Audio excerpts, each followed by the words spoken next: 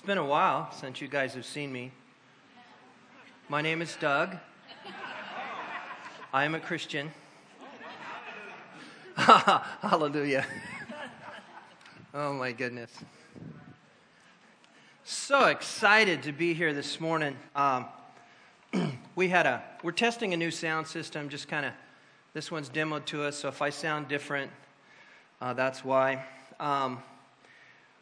We just recently came back from a conference that was exciting. So exciting. It is incredibly awesome to be with like-hearted people. Amen? Now, notice I didn't say like-minded, because if we all thought alike, we'd all drive Fords. Just saying. But like-hearted people that want to see Jesus made famous. That is my passion. That's what drives me. And I believe that's what's going to take us into the future. Our hearts, our collective hearts, to make Jesus famous. Amen?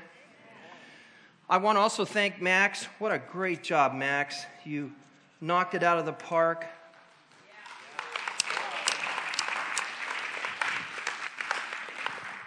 I appreciate Max's prophetic word, his prophetic heart, his prophetic insights.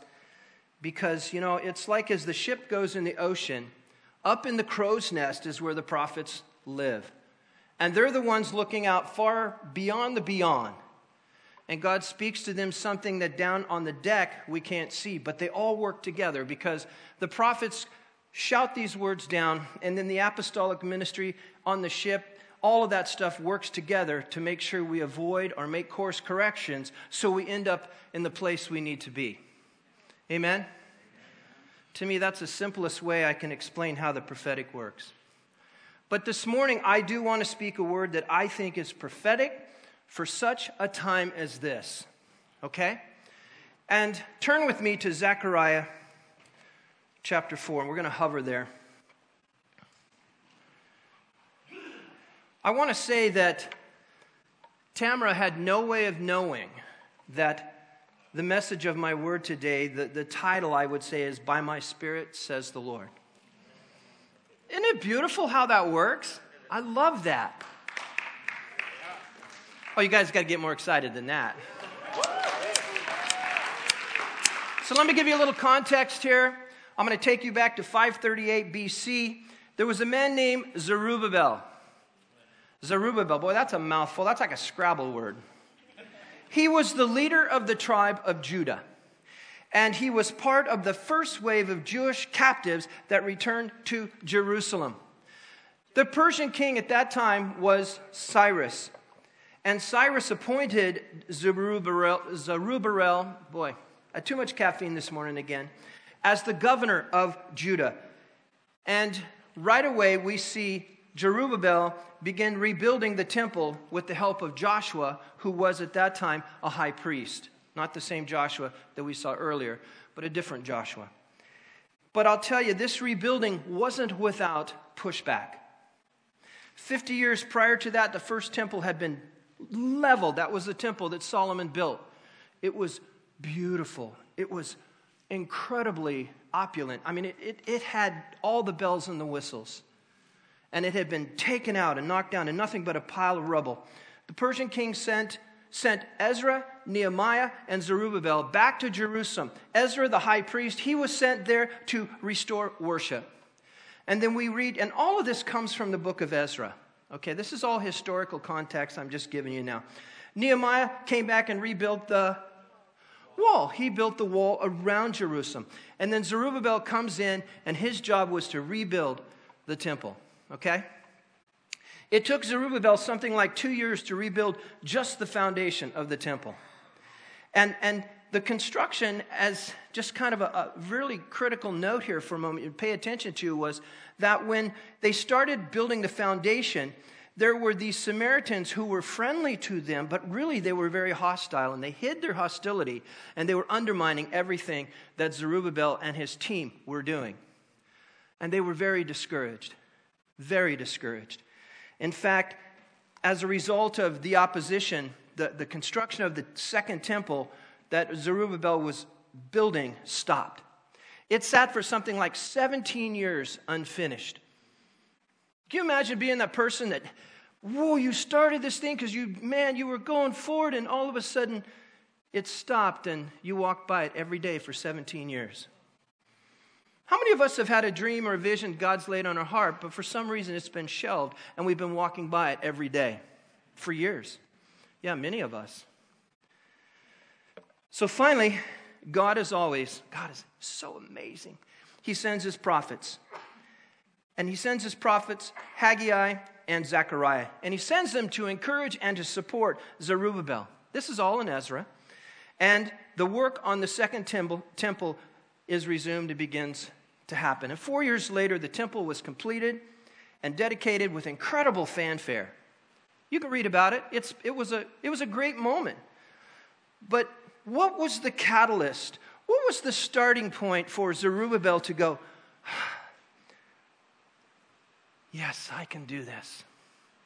I can do this. 17 years is a long time. This is a harsh environment these people live in. And I don't think they had Geritol back then. So something energized Zerubbabel. Let's find out what that was. Turn with me now to Haggai, but just remember Zechariah 4, but turn to Haggai chapter 1.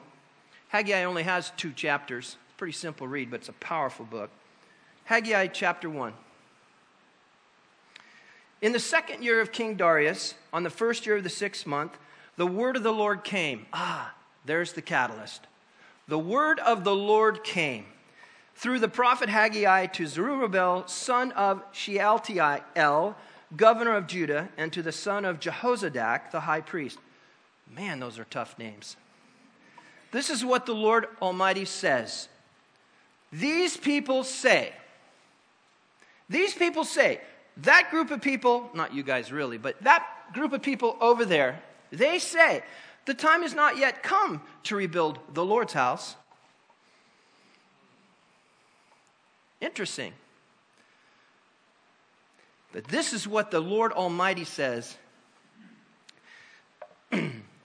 Again, 17 years of just staring at rubble. Sitting on one side, a foundation started on the other. And there's a group of people that are still saying, the time has not yet come to rebuild the Lord's house. Then the word of the Lord came through the prophet Haggai. It's a question, is it a time for you yourselves to be living in your paneled houses while this house remains in ruins? Is it a time for yourselves to be living in these beautiful, opulent houses? Paneled houses had cedar inside. I mean, they were gorgeous houses. And these people were living the life. And God says, yeah, you guys are doing that, but why is my house sitting in ruins? Why isn't my house being built? Now listen to what happens here. This is so important. I want you to really concentrate. In verse 5 it says, now this is what the Lord Almighty says. Now pay close attention. Give careful thought to your ways. You have planted much, but harvested little. You eat, but you never have enough. You drink, but are never have your fill.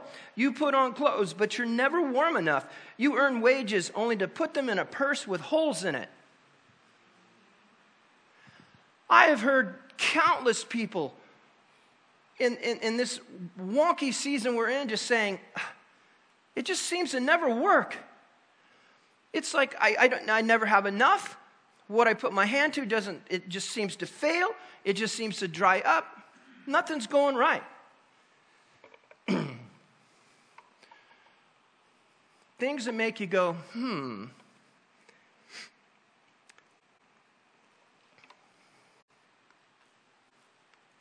This is what the Lord Almighty says. Give careful thought to your ways. Now listen closely. Go up into the mountains and bring down timber and build my house so that I may take pleasure in it and be honored, says the Lord. Go up and get what you need. The resources are on the hills. They're around. Go get them, bring them back, and build my house so that I may take pleasure in it and be honored. I have never been able to figure out this math, and I don't want to know how it works. But I've always watched this happen in our own personal lives, and that is as we've honored God, He honors us. We're not rich. We don't live on top of a high hill, but we're rich in the Spirit. We're rich in the things of God. We honor God, and everything always seems to work. You guys have heard our stories of being in ministry where we had nothing. And God gave food, and we were able to bless people in the times that we needed. We had 70 people living at the A Street house. And people, bills would come in and stuff. And at the end of the month, my wife and I have always been big on honoring God. And we always wanted to make sure we were always in the black and not the red. And if it came down to the end of the month and we needed $72.37 and it wasn't there, God would bring this lady and this little girl, and she would show up in this old Chevy Biscayne, 3 on the tree, column shift, smoking like crazy, bouncing springs, bouncing in the driveway. And she would run in the house, this little girl, and she'd hand us an envelope. This is the gospel truth. You can ask my wife. Some people look at me like, you're crazy. It would always be exactly what we needed. No more, no less. God always provides if we honor Him. So here's what God goes on to say, says the Lord. You expected much, but you see it turned out to be little. What you brought home, I blew away.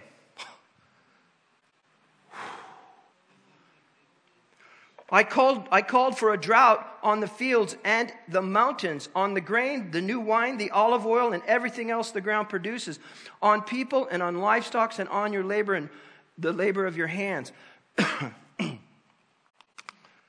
Wow, that's resonating, ringing some bells.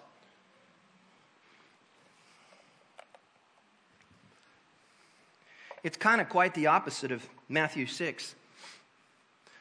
Where Jesus goes into, man, don't worry about, do the birds, they worry about stuff?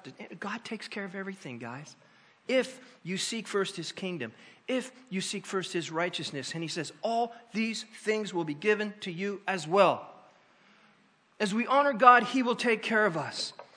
Let's go on. Then Zerubbabel, son of Shealtiel, Joshua, son of Jehozadak, the high priest, and the whole remnant of the people obeyed the voice of the Lord. I know that many of you are hearing God in this moment, but are you obeying? Are you defaulting to looking through the lens of your own understanding? Because God is speaking. It's getting kind of quiet in here. The people obeyed the voice of the Lord their God and the message of the prophet Haggai, because the Lord their God had sent him, and the people feared the Lord. Not with shaking in their boots. There was an awe and this reverence of, yes, Father, forgive us. We forgot you are the King of Kings. You are the Lord of Lords. You are the provider, the giver of life, of everything. And I owe you my all. Then Haggai, the Lord's messenger, gave this message of the Lord to the people. I am with you, declares the Lord.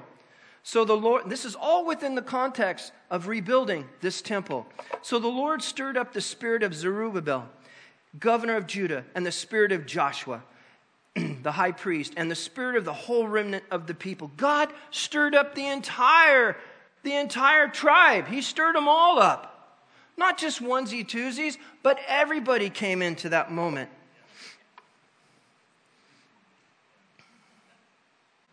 They came and began to work on the house of the Lord Almighty their God. On the 24th day of the 6th month, they rebuild. They begin to rebuild. It started with obedience and the word of the Lord. God is speaking. In chapter 2, it goes on, the 21st day of the 7th month, the word of the Lord came through the prophet Haggai. This is where it gets interesting. And I'm going to go on just a little bit down here, a little bit. Verse 3. Who of you is left who saw this house in its former glory? There were Jews who were present watching this being built, who had actually been in an experience about 48 to 50 years earlier, Solomon's temple. They'd actually walked in it. They'd experienced it. How does it look to you now? He's looking at this new temple. How does it look to you now? Does it not seem to you like nothing? But now be strong, Zerubbabel, declares the Lord. Be strong, Joshua, the high priest. Be strong, all you people of the land, declares the Lord, and work. For I am with you, declares the Lord Almighty. God is with them. God is with us. This is what I covenanted with you when you came out of Egypt, and my spirit remains among you. Do not fear. Now, just a sidebar note. Oh, by the way, speaking of sidebar notes, Ernie, he loves to say sidebar notes. I got to talk to him. Woo! Oh, it was so awesome. I didn't want to interrupt any of the protocol up there, but I called Glenna, and she said, please give him a call. So I did, and he's off that ventilator, all the ugly stuff, and he's a little raspy, but he's coming back, and he's on his way to rehab. Woo! God is hearing our prayers for that brother, and I have a feeling he's going to come back swinging for the fences. Amen? So, sidebar note, thank you, Ernie. As the second temple was being rebuilt, there was a group of Jews, again, I said from Jerusalem, who were rather disappointed. And these were the older Jews, again, who remembered the old temple. And they regarded what Zerubbabel was building as a poor substitute for the original. To their minds, it didn't even begin to compare with the beauty and the size and the scale of Solomon's temple. Not even close. These were the naysayers. These were the ones that came alongside and said, gosh, we didn't do it that way. That's not how it's done. How many have ever experienced that? The naysayer. You have a vision, you start to put it out there and like, can't do it that way. That ain't going to work. Oh, that's not how we did it. You're holding it wrong. Well, I only have one hand to hold it with. When I first started cutting meat, some of you know I'm a journeyman meat cutter by trade years ago. But I remember when I first started, I was in high school, just out of high school, started my apprenticeship, and I came in, and this meat cutter is trying to tell me to hold the knife with my hook. I said, that doesn't make sense, because this is the meat hook. Meat hook. This is what I'll hold my knife with in my left hand. Oh, no, you can't do that. That's not how we do it. And I remember the manager walking in going, that's how he's going to do it. Leave him alone.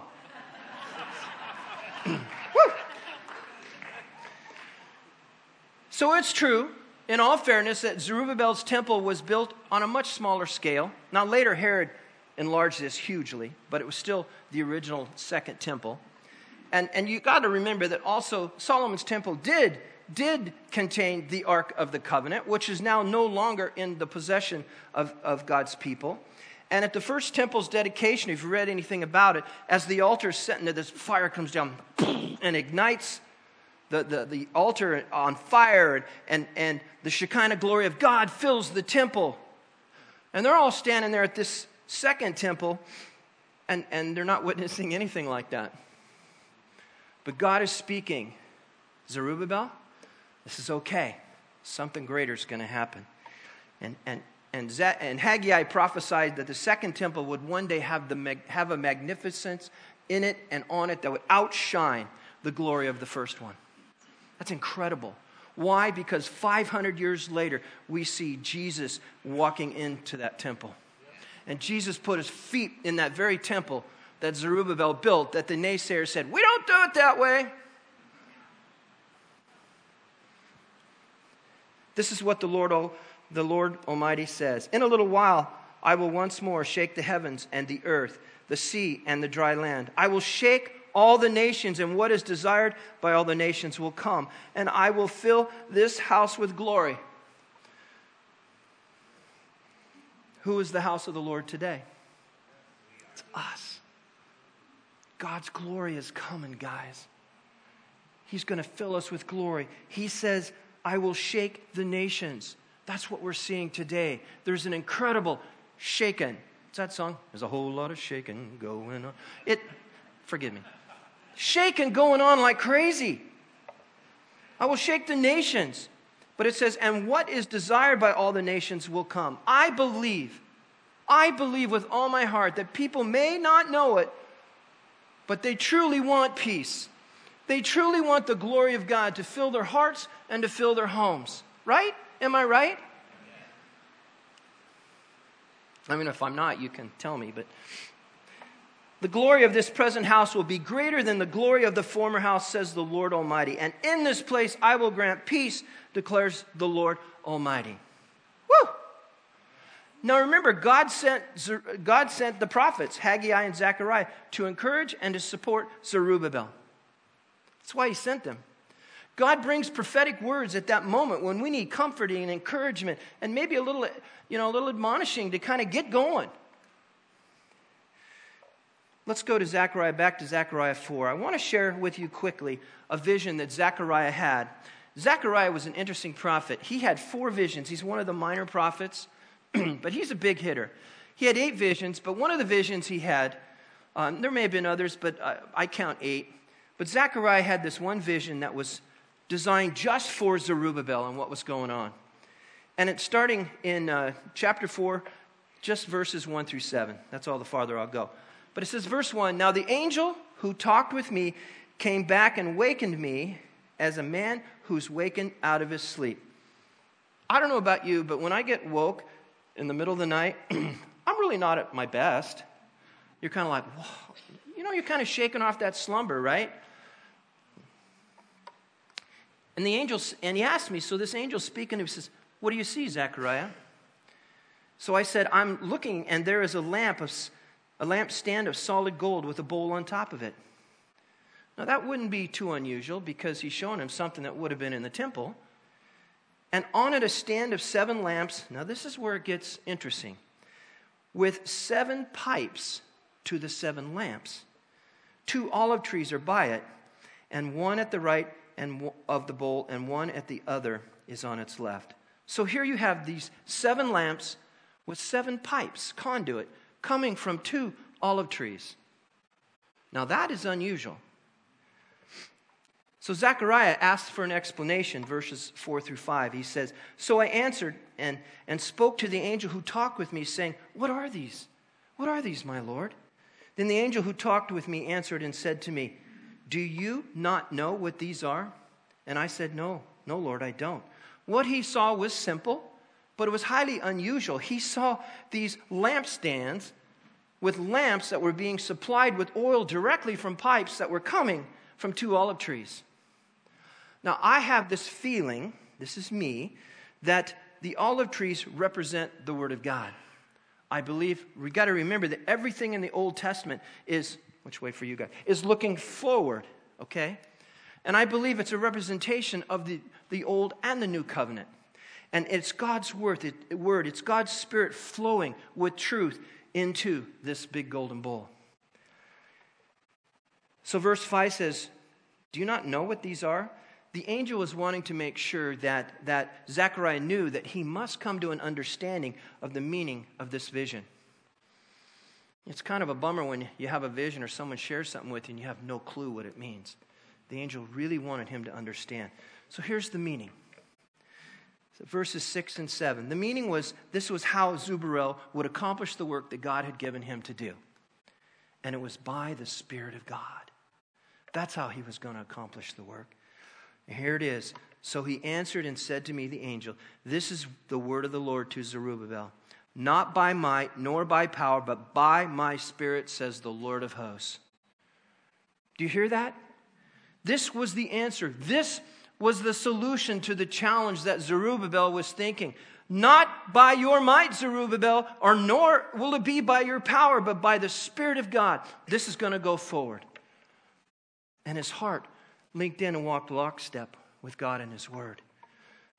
So, not by might nor by power, but by my Spirit, says the Lord of hosts. The work of God needs resources, but not the resources of human might or power. Does God need us? He certainly uses us, but to think that God absolutely needs me doesn't go very far. Might tends to focus on collective strength, such as the resources of an army or a group of people. You get a bunch of brothers and sisters in here to work on a project. It's done, okay? There is collective strength. There is might in a group of people. And power tends to focus on individual strength. But God is saying to Zerubbabel through this word that not by the resources of many or one, but by my Spirit. You got a lot of helpers, but it's going to be my Spirit that's going to make this happen. And it won't be your cleverness. It won't be your ability to pull a rabbit out of the hat. It's not going to be your physical strength. It's not going to be your college degree. It's going to be by my Spirit. You guys hearing this? The necessary resources.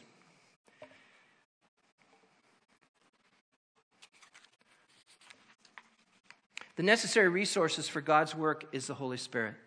And God promises Zerubbabel incredible, rich resources, but all of it will be found in following the Spirit of God. Guys, it is the same Spirit that helped Zerubbabel build the temple that was at the beginning of the creation. It's that Ruach of God. That Spirit that breathed life into creation was hovering in the beginning of Genesis, and there was nothing but chaos and darkness, and the Word of God spoke. Let there be light. And God created beauty. It's the same breath that parted the Red Sea and closed it. It's the same breath that was with Ezekiel in the valley of the dry bones, and they were dead in the army, and he spoke and breathed his life into it. And what happened? They came to life, and they formed an army. Verse 7 finishes out, "What are you, O great mountain? Before Zerubbabel, you will become a plain, and you will bring forth the capstone with shouts of grace, grace." Wow, wow.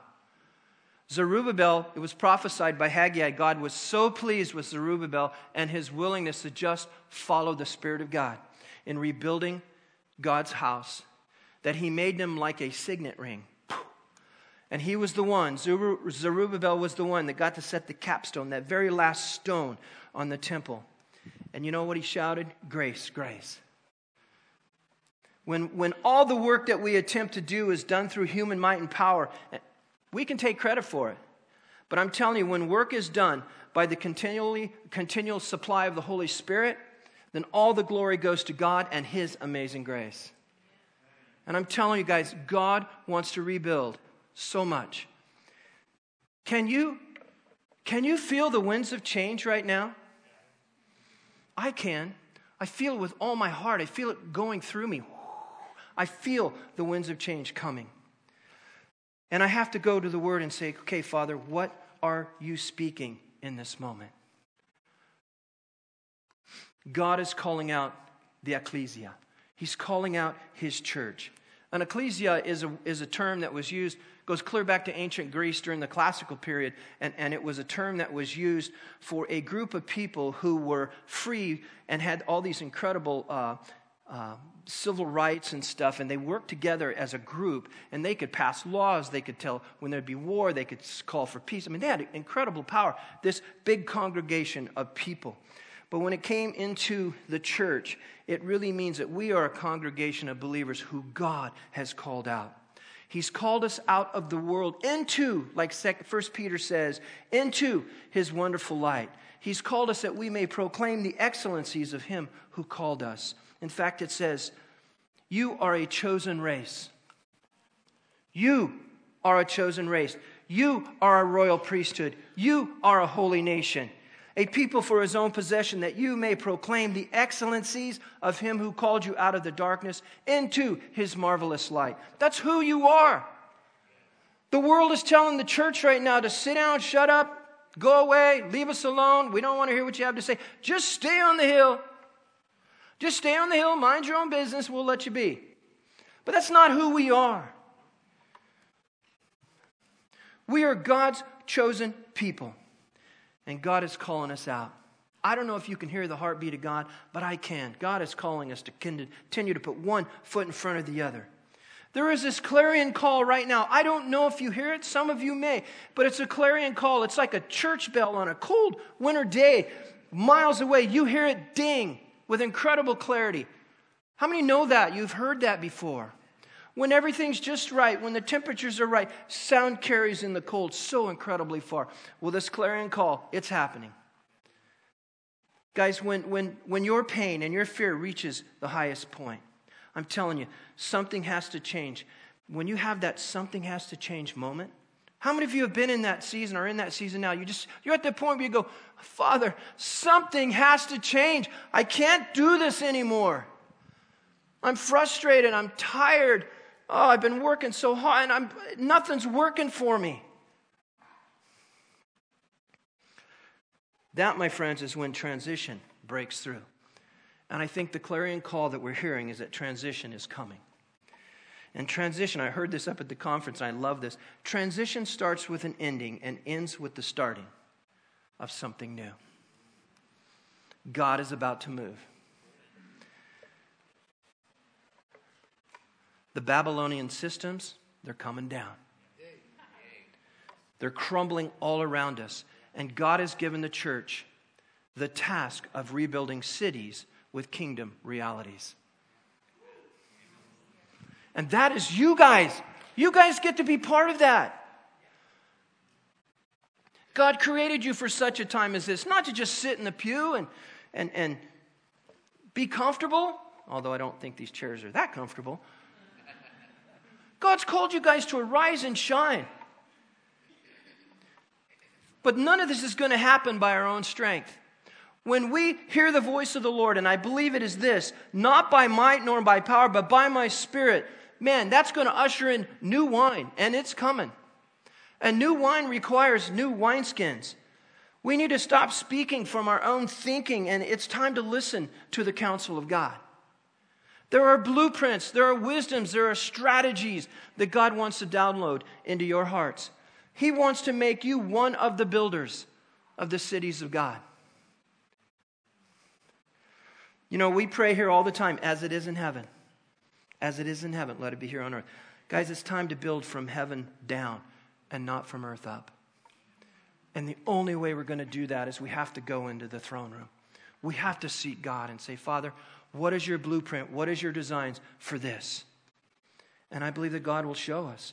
Guys, we are called, we hear this all the time, we're called to be culture's influencers. No, that's wrong. We're called to change the culture. And we do that by bringing the plans of Zion. Amen? Elizabeth Cooper up at the Renco conference, she was a phenomenal worshiper, man. She had this big old, what was that? Was that a kettle drum, Clyde? Man, she's just like, boom! And she's playing the keyboard with one hand and beating on the drum. And it was so amazing. Her passion was off the chart. But she said, let's stop trying to influence the culture. Let's start creating culture like God did and make things beautiful. Things are so ugly right now. But God has placed in us the ability, because we're created in His image, we have the ability to create. Let's make things beautiful. I'm calling out all of the gifted, creative people in here. By the way, that's all of you. To step up your game. And let's create life. Let's just create crazy, amazing, beautiful things for God and His kingdom. Right now, yes, there is chaos all around us. I get that. But I'm telling you, in the chaos, there is opportunity. God's hovering, sees the chaos. He speaks life. God knew and saw the possibilities. He knew. Speak into that chaos. Wherever your circle of influence is at, speak into the chaos. Life. Change it. Make it beautiful. You know, guys, I know a lot of you are very tired. Very, very tired. And this was something shared at the conference, but as they were sharing it, they were talking about eagles and how eagles can go 7 miles or something like that up into the sky. And an eagle doesn't just flap its wings for 7 miles straight up. What do? They catch the thermals. When I was a young boy, we lived fairly close on the Mojave Desert. We lived fairly close to a lake called Lake El Mirage. Anybody ever heard of that, Lake El Mirage? Oh, a few of you, yeah. And Dad would take us out there, and they would launch these sailplanes. And the sailplanes would be pulled by a pickup truck, moving really fast. They'd cut them loose. They'd catch thermals, and they'd fly for hours. And they'd go in circles above the lake. The lake's 12 miles across, I believe, and they just would go up. And they say inside those, all you would hear is, they said occasionally you'd see an eagle, and you could hear the eagles as they'd cry and make that eagle call. and you'd be soaring there with the eagles effortlessly. Isn't that crazy? But listen, but those who hope is in the Lord. Man, I want to be a prisoner of hope. Don't you? I want to be a prisoner of hope.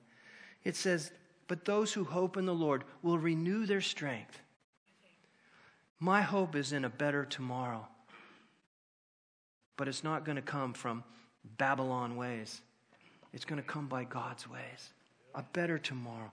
They will soar on wings like eagles. They will run and not grow weary. And they will walk and not be faint. Guys, this is a moment of updraft.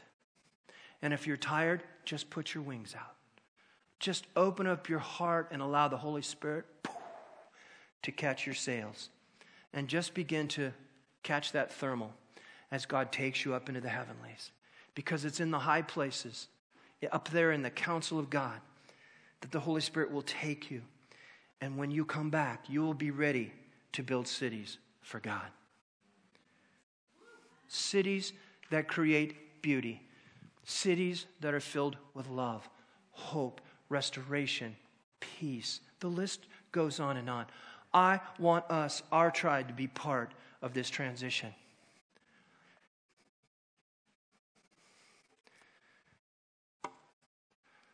So are you in? Yes. Young man, I want you guys to hear this word. God, I might have to turn that on. Hello. Maybe I didn't turn it on. Oh, there you're hot. There you go. I'm hot. You're hot. Woo! Woo! I think my wife's the only one who said that to me, but that's okay. Oh. Love you, man. You too. Thank you, Doug. Wow. The Lord is moving. When the Lord wants to move, he's going to move. And you either get on or you don't. And I want to get on. So the last couple of weeks, I've been going through a season that has felt weird. And I know that many of you, if not all of you, can relate to me in that sometimes you feel like, God, where are you? I'm not feeling it, as the saying goes. But it doesn't matter. And God reminded me of what Jeremiah 29 says. It says, you will find me when you search for me, when you seek me with all your heart. Yeah. All your heart. In other words, I'm not going to find him unless I'm seeking him with all my heart. We will find wisdom when we search for it as for, what do the Proverbs say? Proverbs 2, as for hidden treasure. God wants to know that we mean it. So 2 nights ago, my wife and I were at a hotel out of town for anniversary, and my wife woke up about 3 a.m., had a very demonic dream from the enemy. So we woke up, we started praying, and ironically, we both began to see a vision from the Lord at the same time. Her version of it was a little different than mine, but we both knew that it was for this body.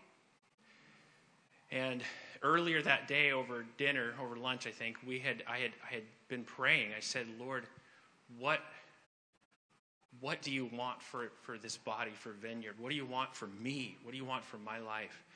And I believe in these visions, God is honoring all of you. He's honoring you, and he wants to share with you what you already have and what he wants to do.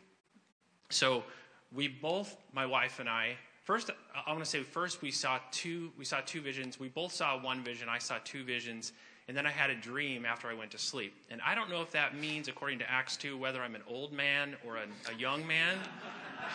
That's right? Good. Do you remember from Acts 2? And in the last days it shall be, God declares, that I will pour out my spirit on all flesh, and your sons and your daughters shall prophesy, and your young men shall see visions, and your old men shall dream dreams. So I'm middle-aged. That's probably what it means. So I'm 42, so I guess if you're middle-aged, you get both. So we saw, I'm going to share what we saw second. We saw jars. wide-mouthed jars that had the same diameter at the top as the bottom. They didn't flute up or anything to restrict the flow of what was to come out of these jars. And each jar was filled with layers, multicolored layers of something. I couldn't tell what it was, but they were very densely packed to the brim, each jar. And the jars represent each of you, if you know Jesus. And they were full, packed full, multicolored, like earth tone colors. And my wife said, it looks like chocolate chip cookie ingredients. And on the top of her jar, she saw like a mason jar with a lid on it. And I saw something wooden, like a wooden lid on the top of mine, and I didn't know what it was.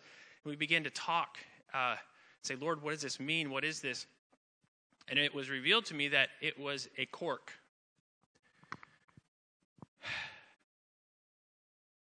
And what it means is God has already deposited in each of you everything that you need. And it's multifaceted. And there's the honoring part. There are so many mature believers here. I feel so honored all the time. And I honestly feel humbled sometimes too, where I'm like, Lord, what do I even have to offer to this group? Just such an honor to be among such a people. And the Lord He honors all of you. And you have so much capability. You have so much potential, so much ability that God has put by His Spirit in you. But there is a lid on it. And I have experienced this in my life for the last couple weeks. There's a lid on it. And it's demonic. It's not of God. And for each of us, that lid might be made of different things, but God doesn't want us to focus on the lid. He wants us to focus on what's in us and something else. The first vision I saw, how many of you ever seen those sci-fi movies where this portal opens up from the heavens? Okay? And it's like this blue fire, and it's...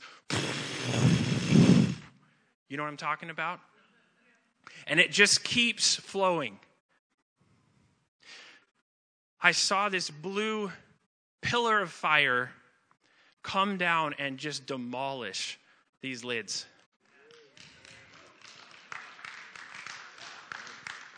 God didn't just take the lids off. He full on demolished them with His fire. And the lids could not be taken off from within. Not by power. They could not be removed from the inside. The only way the lids are demolished and removed is from above. A constant flow from above. We will find Him when we seek for Him. When we seek Him with all of our hearts. So I went to sleep, and about 2 hours later I had a dream. And in the dream I saw a man sitting in the middle of this congregation. And people were around him. I did not recognize him. But he said two things. And he spoke in a way that I don't talk. At first, I didn't even know what it meant. But I think you might. He first said, and he was speaking of today, by the way. He said, it's brimming at the feet of Jesus Day. And what I think it means is you are all brimming. And it's at the feet of Jesus that lid comes off and you overflow. It's brimming at the feet of Jesus Day. And I think it was an angel. He then reminded everyone of what God says. And God doesn't say this in the Word, but He's saying it. I'm just going to say what He said. I will give you hell and Hades. I will give you hell and Hades. You. I will give you hell and Hades is what He says to you. All of you. And I think it's going to be a chain reaction where each of us says, I'm going to be obedient. God, that next thing that you're putting in my heart, I'm going to just do it. I'm going to reach out and I'm going to touch that person. I'm going to speak a prophecy. I'm going to encourage that person. I'm going to heal that person. I'm going to go over and say something to that person. I'm going to worship you. I'm going to seek you with all my heart. And just do that next thing. That's all you need to do. And when we do that, there's going to be a chain reaction. And he's going to demolish some stuff. And what's in is going to come out.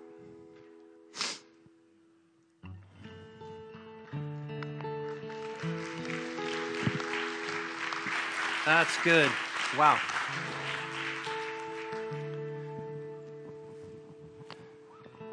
Oh, thank you, Jesus.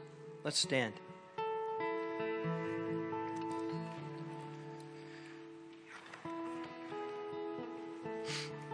How many of you have felt like for a season you've had a lid on you?